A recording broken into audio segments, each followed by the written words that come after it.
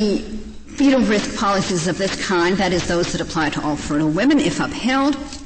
would keep women from a broad range of jobs because there are, in fact, a broad range of jobs that present potential fetal risks due to toxics, but also due to disease, stress, noise, radiation, and also to ordinary physical accidents like car accidents, falls, etc.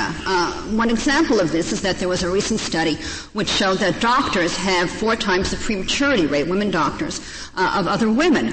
And as we understand the arguments that Johnson Controls is making today, that might well be sufficient, studies of those kind, to ban women from being doctors.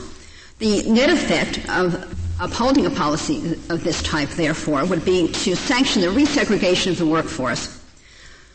particularly because the economics of the situation are that employers are going to